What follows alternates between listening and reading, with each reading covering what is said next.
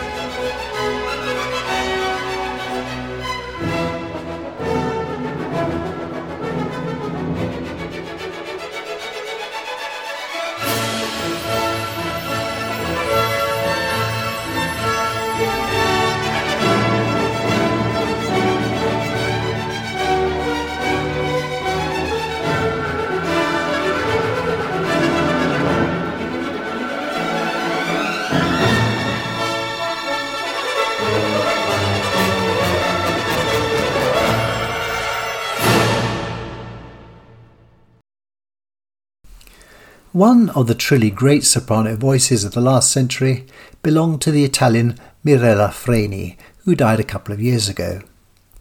Her recording of Mimi in Puccini's opera La Bohème with Luciano Pavarotti as Rodolfo in the early 60s remains, in my view, unsurpassed. And you do well to seek out their duet in Act 1. It really is heart-melting stuff. But she was also a wonderful countess in Mozart's opera The Marriage of Figaro. The aria Dove sono is one of the showcase numbers for the countess. Freni's voice has this pellucid quality. No, I hadn't heard of that word until recently either, but it sums it up absolutely perfectly, which brings purity and real emotion to the aria, in which she laments her philandering husband, whilst clinging to the hope that she can somehow win him back. The first 1.5 minutes are a prelude to the aria itself, and you will know the tune proper is coming after Freni concludes her introduction with an absolutely gorgeous note. Another thing to listen out for here is the genius of Mozart's orchestration, especially with the woodwind. There's a particularly lovely moment when the main tune is linked to its repeat with an oboe which just seems to drop out of nowhere. The aria would survive perfectly well without it, of course, but it's a tiny, inspired, almost delicious in its sweetness few seconds which helps to add to the melancholic message. I marvel at it every single time, and happily you get to hear it twice. But, oh boy, what a voice. Dove sono from Mozart's opera The Marriage of Figaro is sung here by Mirella Freni with the orchestra of the Rome Opera House, conducted by Franco Ferraris.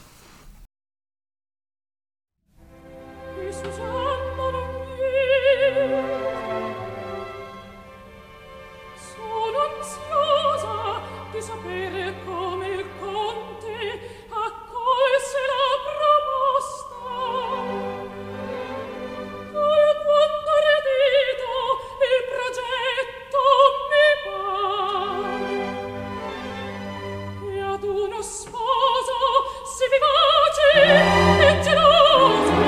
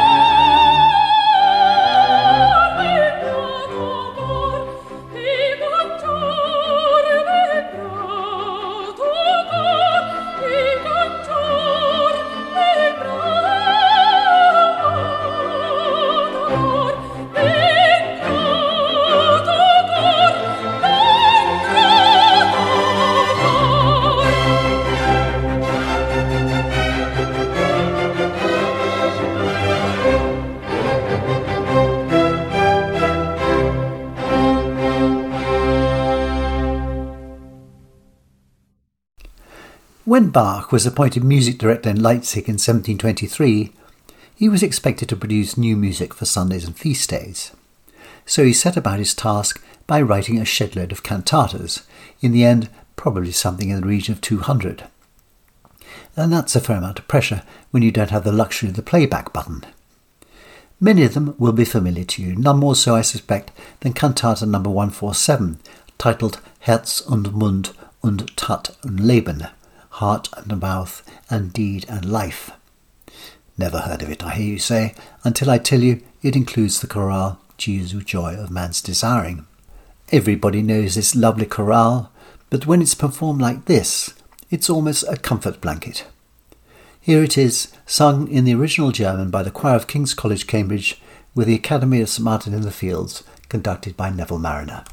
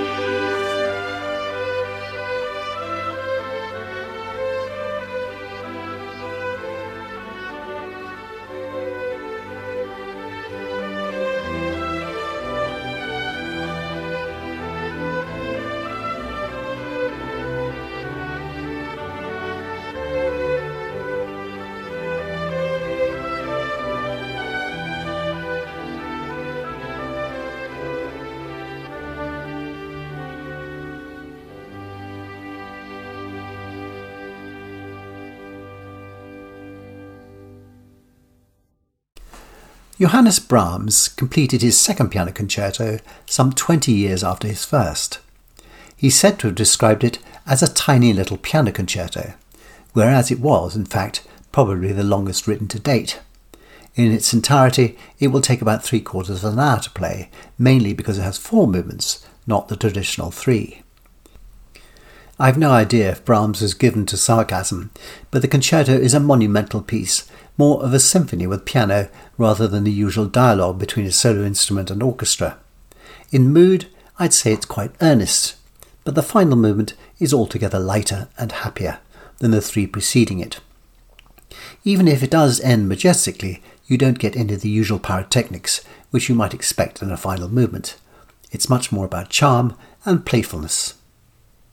I will leave the last words to Alice as I always do, but let me reiterate my own thanks for letting me in wherever you are and whatever you're doing. The final movement of Brahms' Second Piano Concerto is played by Emil Gilels with the Berlin Philharmonic Orchestra conducted by Eugene Joachim.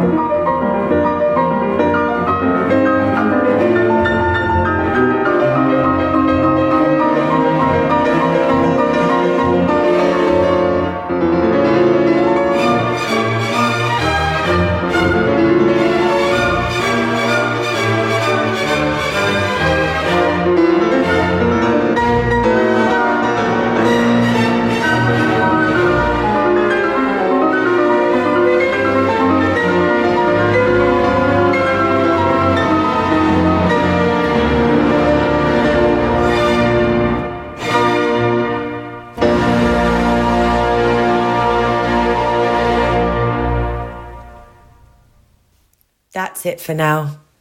Thank you for listening to Perfect Pitch with Nick Healy-Hutchinson.